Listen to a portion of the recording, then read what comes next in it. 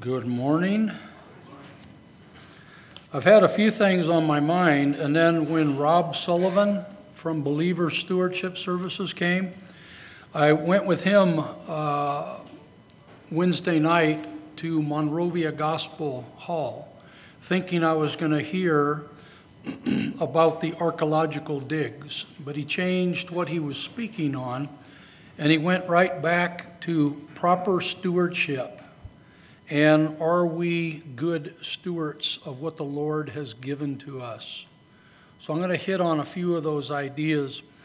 One thing that was said today, two things that were said today, was we need help for TNT, and we need help for Awana. If we consider a lot of times stewardship, we think about the Lord has given us so much money-wise, house, the things that get us through daily life. And are we proper stewards giving back a portion to the Lord himself? But what was said today kind of expands my thinking. Are we proper stewards of our time for the Lord? Are we giving back? They need help. Are we thinking, okay, they need help? Or are we thinking they need help? Is there something I can do? All the things that happen in this assembly, we need assistance with. Are we giving of our time just as we're giving of our funds? Are we giving to the Lord? And we need to go back. I apologize to those that have been in the Bible study over the last few months, actually, but we're going to go and look at the first church in Acts 4, and we're going to start in verse 32. We need to see a comparison of what the church did then versus what the church does now. How do we reach out? In Acts 4 and 32, the church is already, the Lord has been crucified, he's risen. The church is being emboldened. The disciples are reaching out. Many, many people are coming to the Lord. But what was their thinking as the first church? And the congregation of those who believed were of one heart and soul.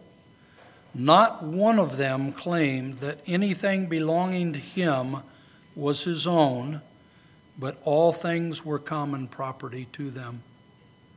And with great power, the apostles were giving testimony to the resurrection of the Lord Jesus, and abundant grace was upon them all. For there was not a needy person among them, for all who were owners of land or houses would sell them and bring the proceeds of the sale. So the first church, if they saw a need, they gave.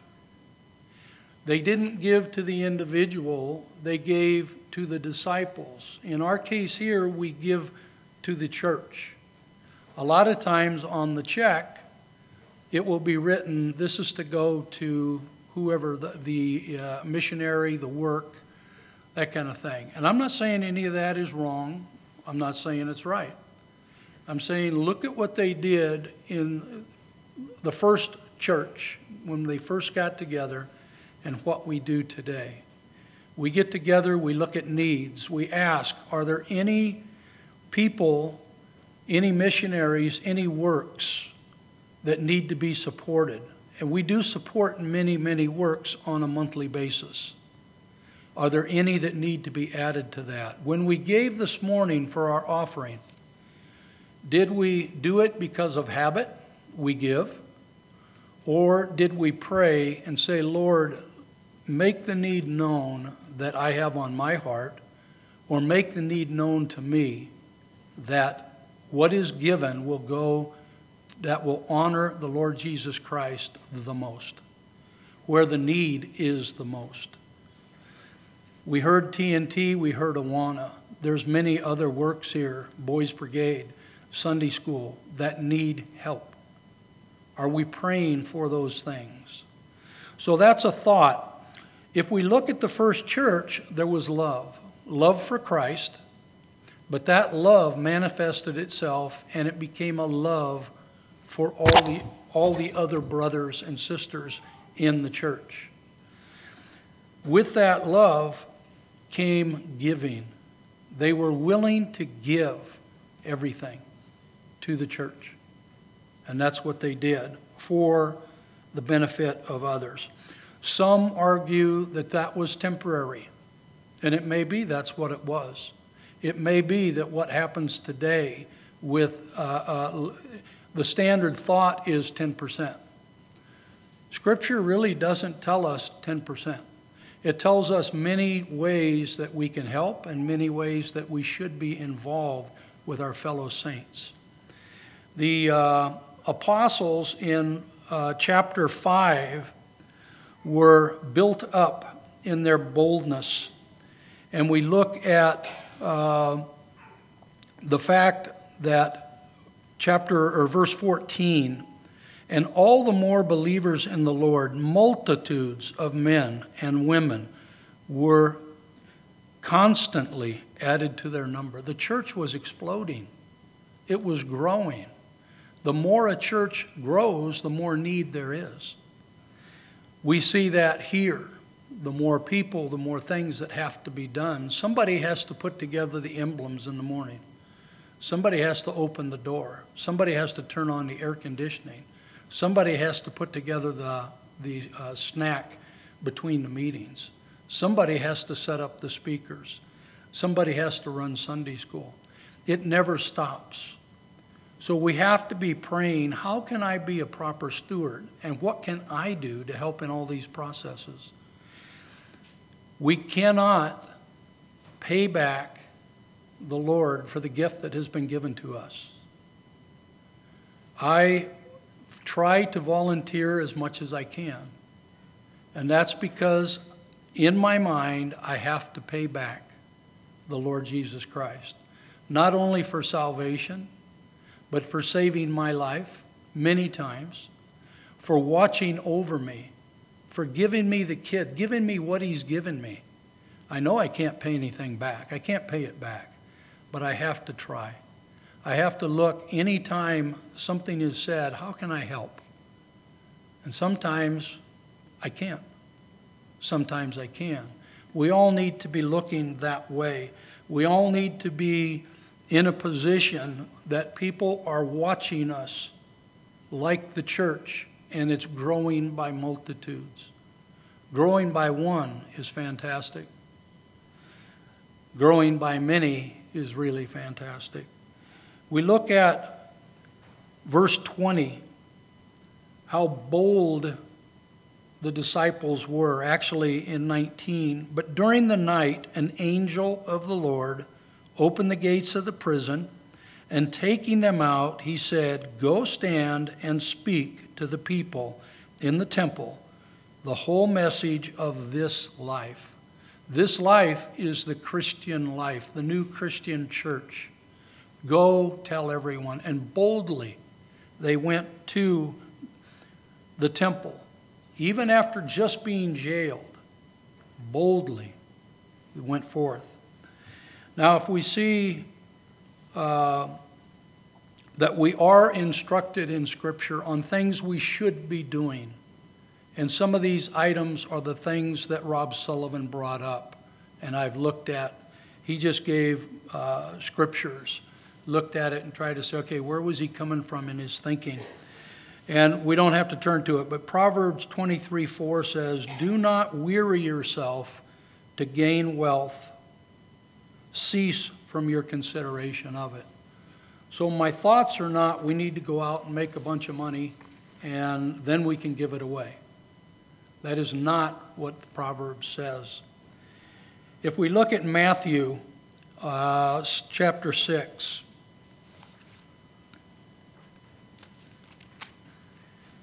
and verses 19 through 21, "Do not store up for yourselves treasures on earth, where moth and rust destroy, and where thieves break in and steal. But store up for yourselves treasures in heaven, where neither moth nor rust destroys, and where thieves do not break in or steal. We look at the thought here that everything changes. We have things that are stored in our houses. But the law in California says if a thief breaks into your house, breaks into your car, basically it's no big deal. They're not going to be prosecuted. If they are, they're going to be let out of prison in a short period, out of jail. If we consider this and our thoughts are on earthly treasures, that can be taken away. We need to consider those treasures that are in heaven. What are we doing for the Lord that others look at and say, he is a witness for the Lord, she is a witness for the Lord, and that's a treasure that you would be rewarded for in heaven for what you've done. We don't do stuff for the rewards, but the good things we do for the Lord, people look at that. That may be part of where the church grows because of something you've seen. I'll give an example of that later with someone. In verse 21, it says, "For where your treasure is, your heart will be also." So if I'm constantly thinking of money that is in a safe deposit box, doing nothing, growing 1% interest, that's probably where my thoughts are going to be.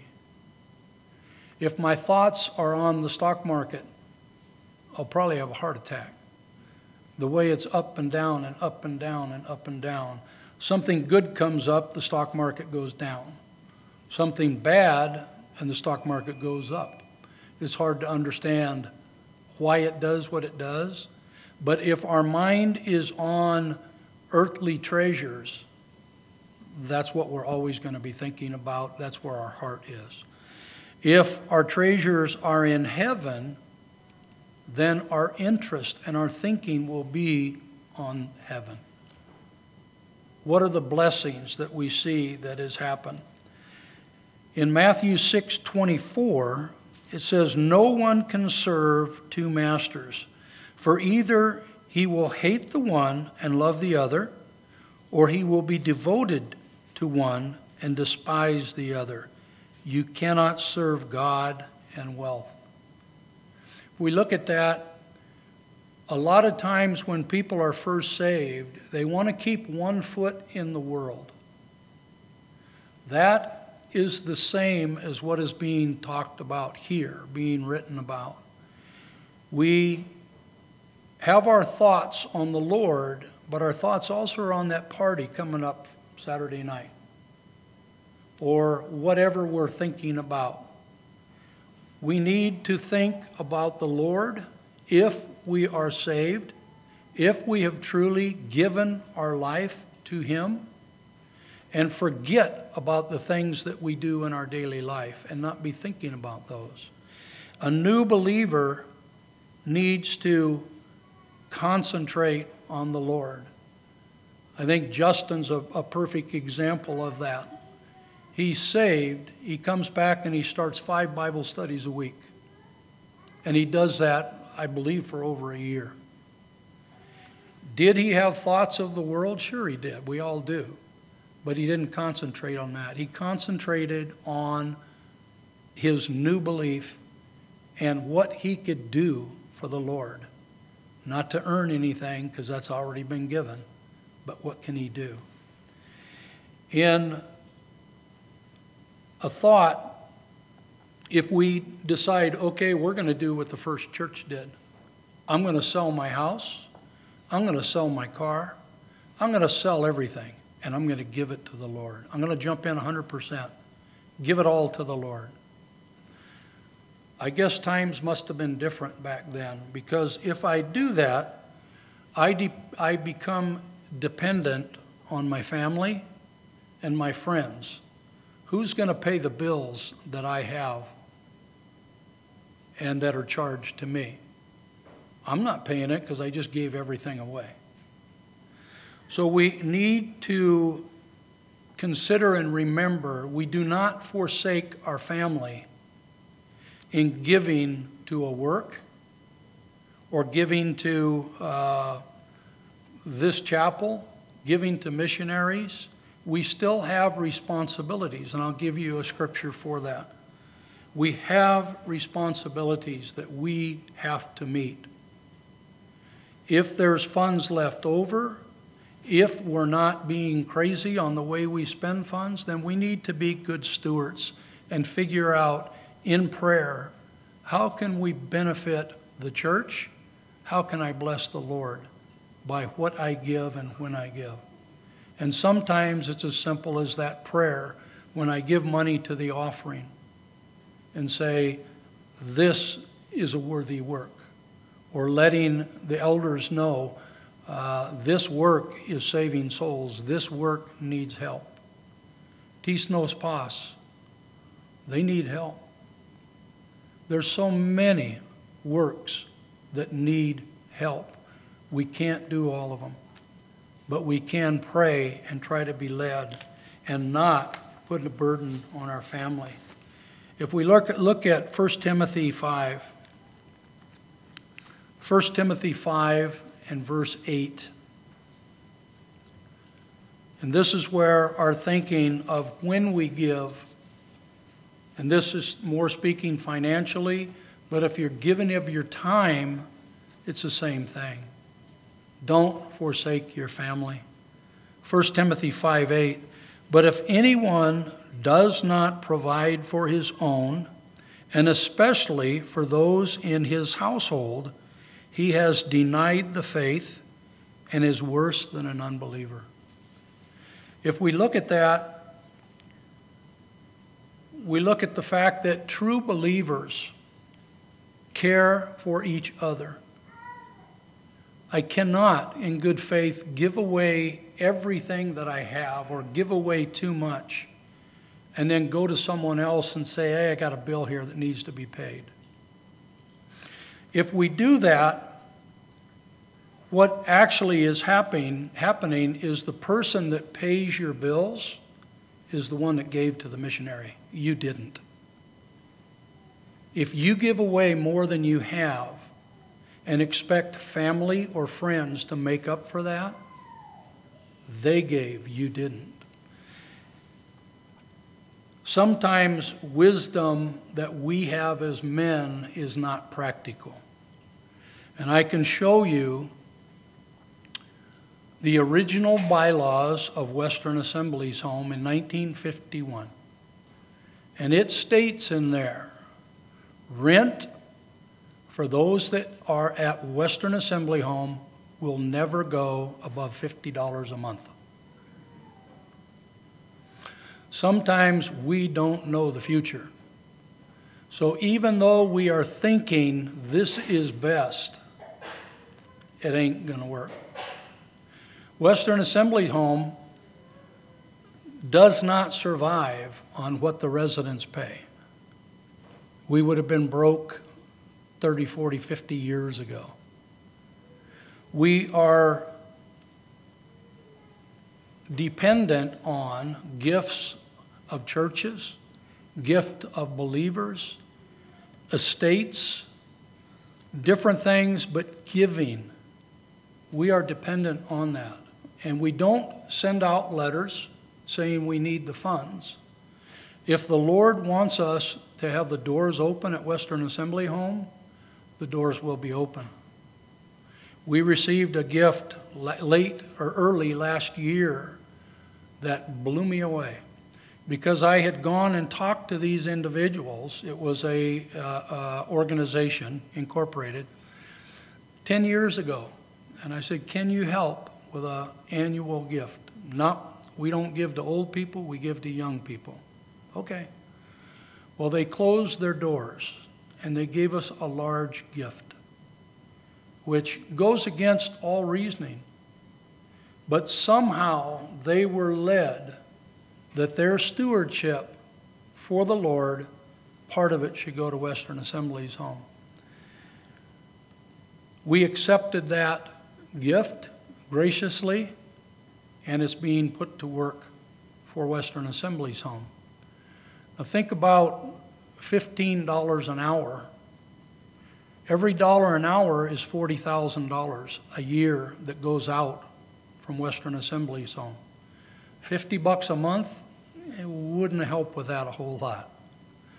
So that was man's thinking.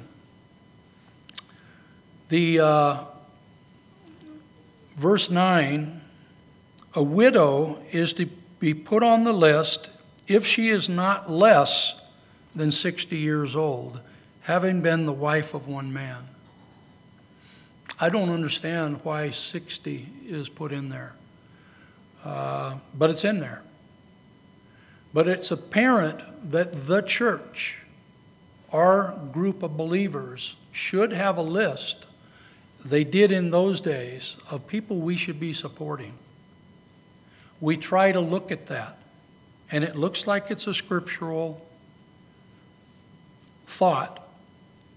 Why they said 60, why the men came up with $50, don't know.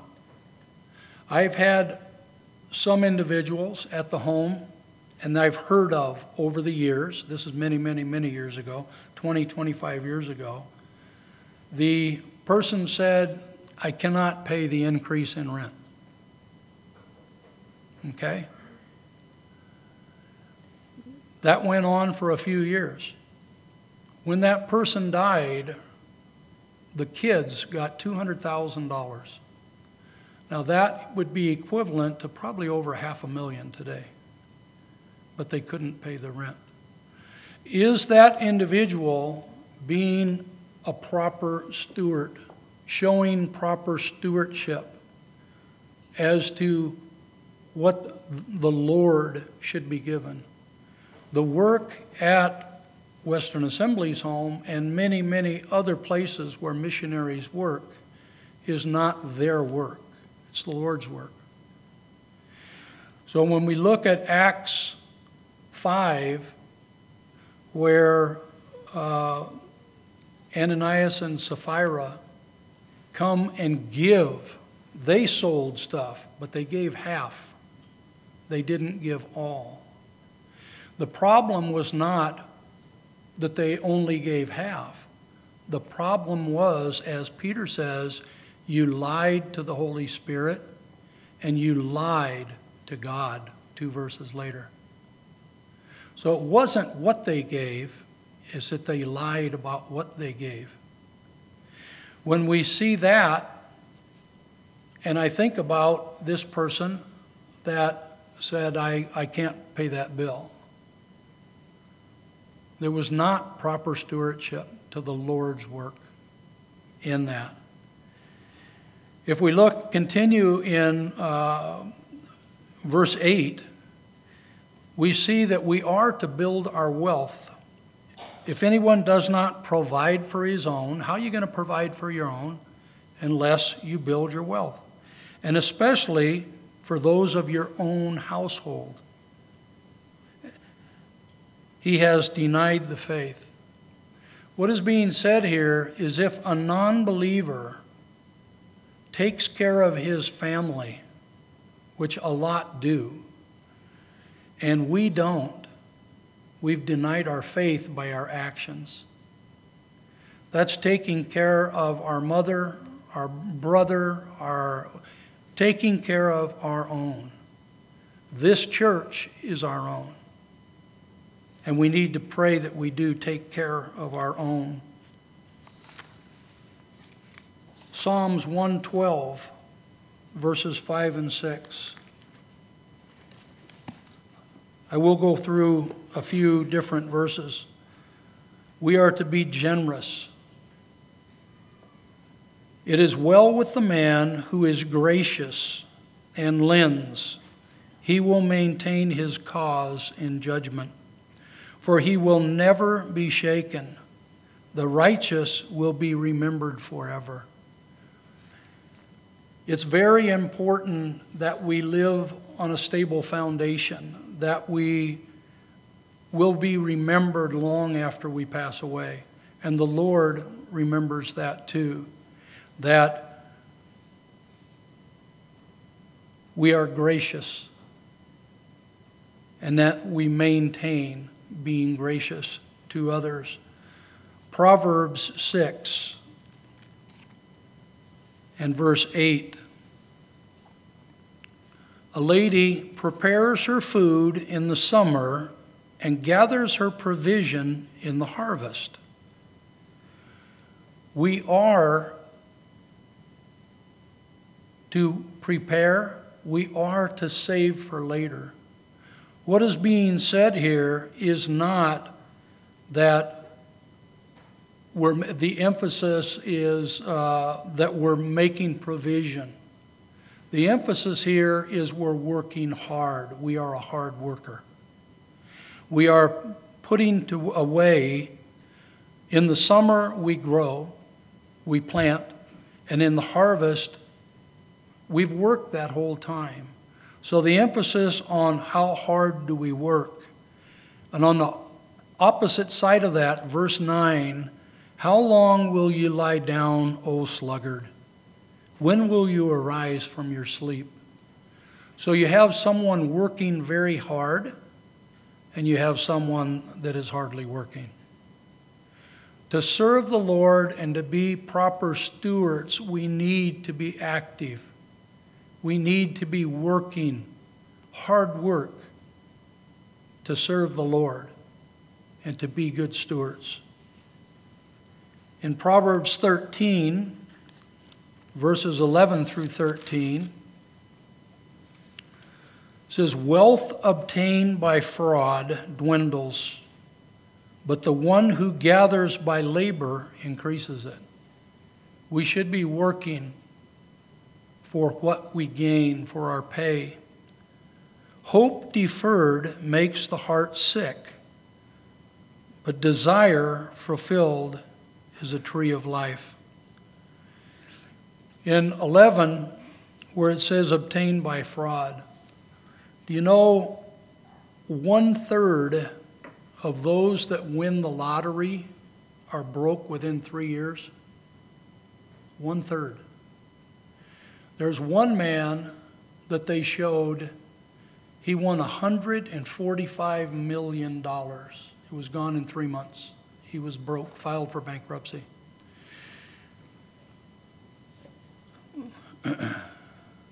Wealth obtained by fraud or by anything from hard work dwindles. The one who gathers by labor increases it. Doesn't mean that we can't go broke, it can't make a bad decision, but it does say if we look for the easy dollar, we didn't earn it. It's easy to dwindle away. I have a comment that I've made here many times in the past. If somebody goes to camp, they need to have a foot in the work. They need to do something to earn that. If not, it's wealth obtained. Anything but hard work dwindles. It doesn't mean anything to us. In 12, if we start thinking about the Lord Jesus Christ coming, and it takes forever and forever, that makes our hearts sick. Why is it taking so long? But when the Lord comes, it's going to be a desire fulfilled, and we're going to be so happy about it. In anything in our life, that's exactly what we're thinking. If we desire something and it's not happening, health. We have a few people in the assembly that are hurting, and it hurts us that they are not getting better. But when they step into eternity with the Lord, or they do get better, that changes and we have joy.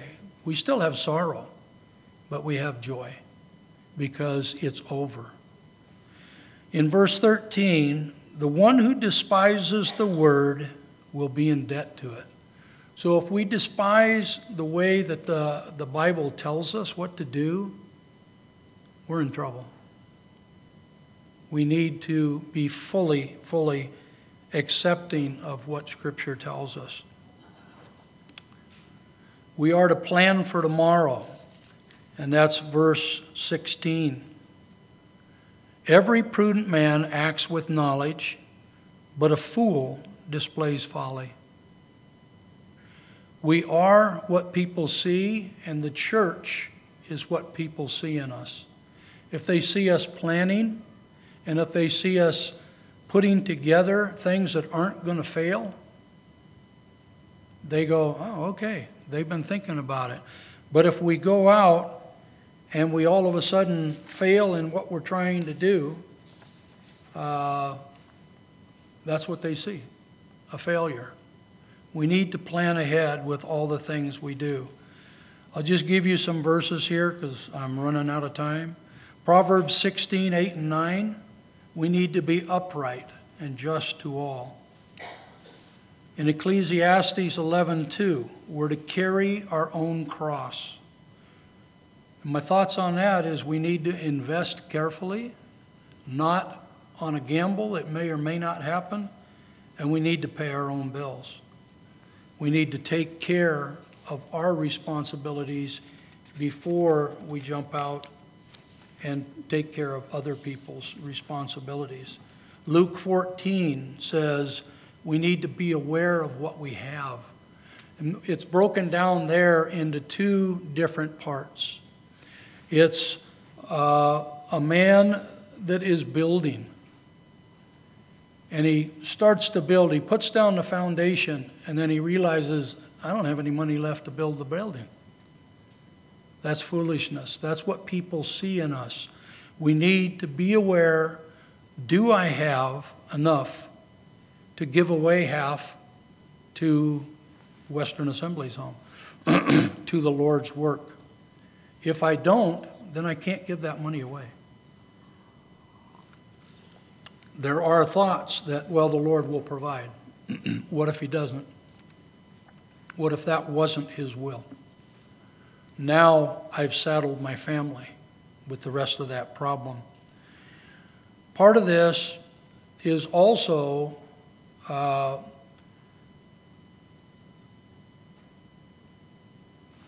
warfare.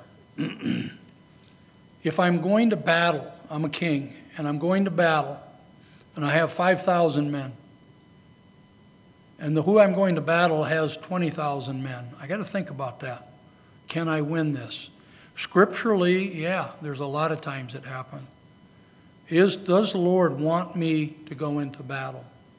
But what is being said in Luke 14 is actually the Lord giving examples to the disciples.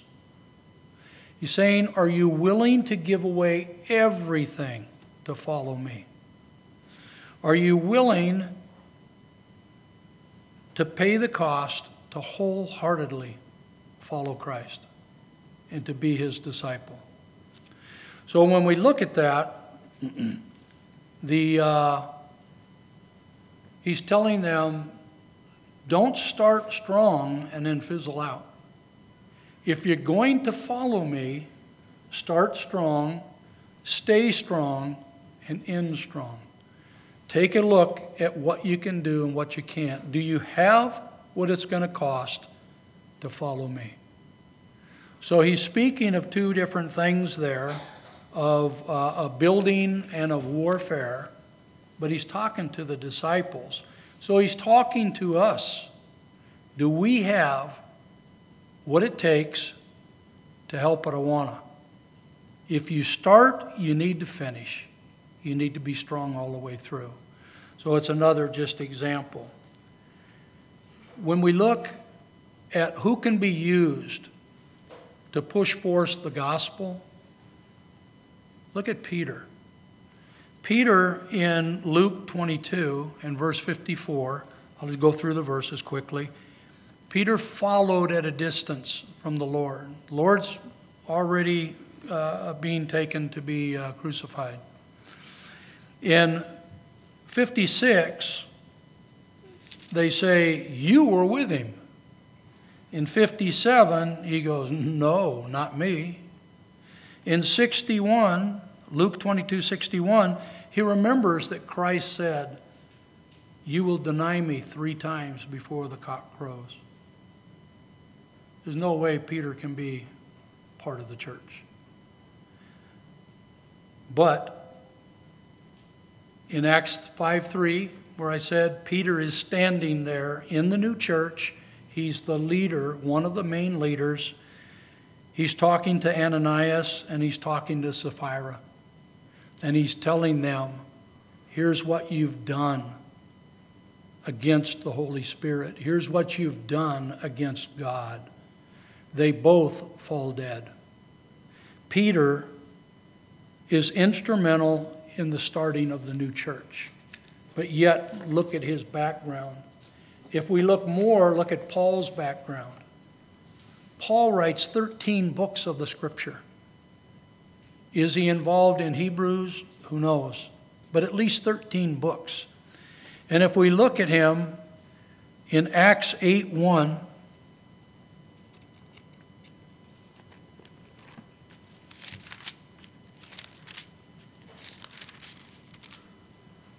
Saul, who becomes Paul, was in hearty agreement with putting him to death, Stephen. And on that day, a great persecution began against the church. We look at 9:1. Saul, still breathing threats and murder against the disciples of the Lord, went to the high priest and asked for letters from him to the synagogues at Damascus, so that if he found any belonging to the way, the church, both men and women, he might bring them bound to Jerusalem. There's no way this man could be part of the new church. Not in my thinking. But if we go on, verses 3 through 18, we see Paul, the conversion of Saul as a believer of the Lord, goes on to write 13 books in Scripture, goes on to be a founding part of this new church. I read a few weeks ago about Larry Price. There was the book that comes out monthly. Larry Price will be speaking at the Dove Conference along with Joe Reese. This is a man that was not raised in a Christian home, but they did send him to Sunday school. One of those verses hit and stayed in his brain. He, by the age 15, had tried every drug there possibly was. He had given up on any kind of leadership, people telling him what to do. He went to prison in Florida. He went to prison in Georgia. They let him out. He was going to do 75 days in a transitional facility. He was going to go to college. Within a few days, he was back in jail, going to prison for the 3rd time. He was ready to kill himself. He was done. Suicide. He made a call because he remembered that verse. He made a call to his handler that was supposed to be working with him in this halfway house. Ended up where the family were believers. They were having a Bible study. They sent the preacher over. Larry accepted the Lord in a prison cell, en route to his 3rd time in prison. He didn't go to his 3rd time in prison. He accepted the Lord. In prison, you can get any drug you want. You can get anything you want. He had no desire. He did not take one more step backward away from the Lord.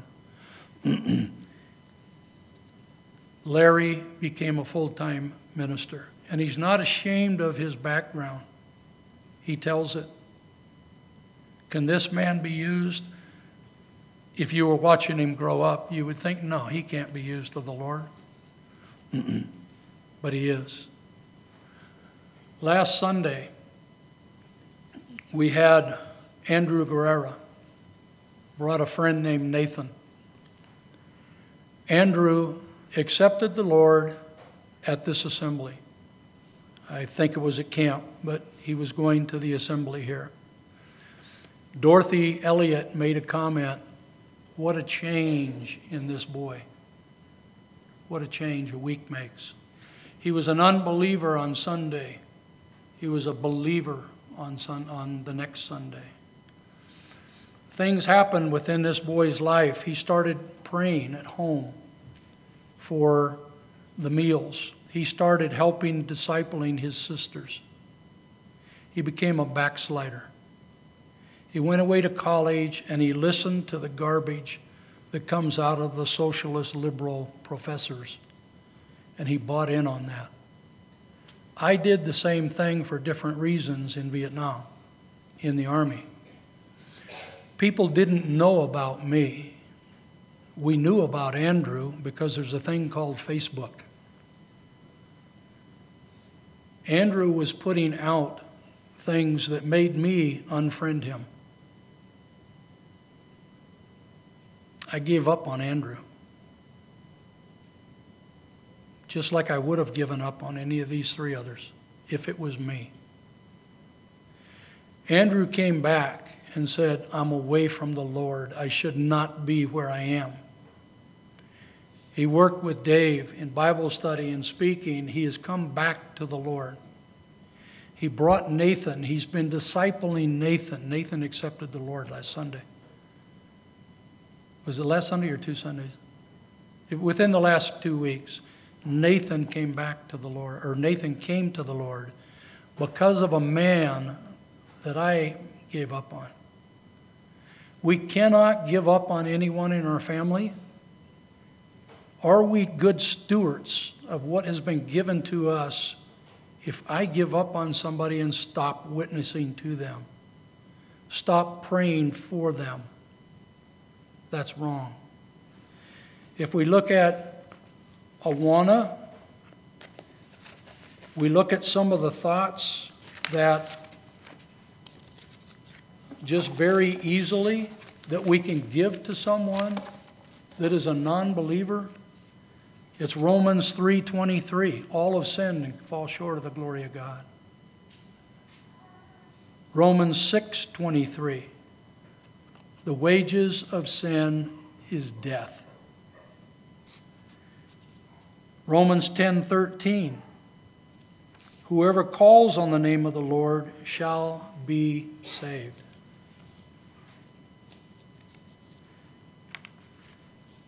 Romans 10:9. We have to accept the Lord as Savior. I've been a poor steward in not following through with those that need to be saved. And I can't give up on anyone ever again. That is not what we should do.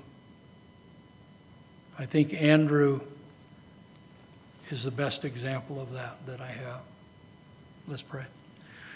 Our Heavenly Father, we are so thankful that you have given us directions in Scripture of how to live our lives, of what we should do. But Father, don't let us overstep what is physically possible, what is financially possible. Let us understand thy will. Let us understand, Father, what you want for us. And whatever we do, let us do it in a way that we are trying to make the Lord Jesus Christ be lifted up and honored. Let no things be done for ourselves. Father, help us to understand where needs are within the church. Help us to meet those needs if we possibly can. Let us be good stewards by praying that those needs are met. For those that are away preaching today at other assemblies, Father, we pray for journey mercies as they travel home tonight.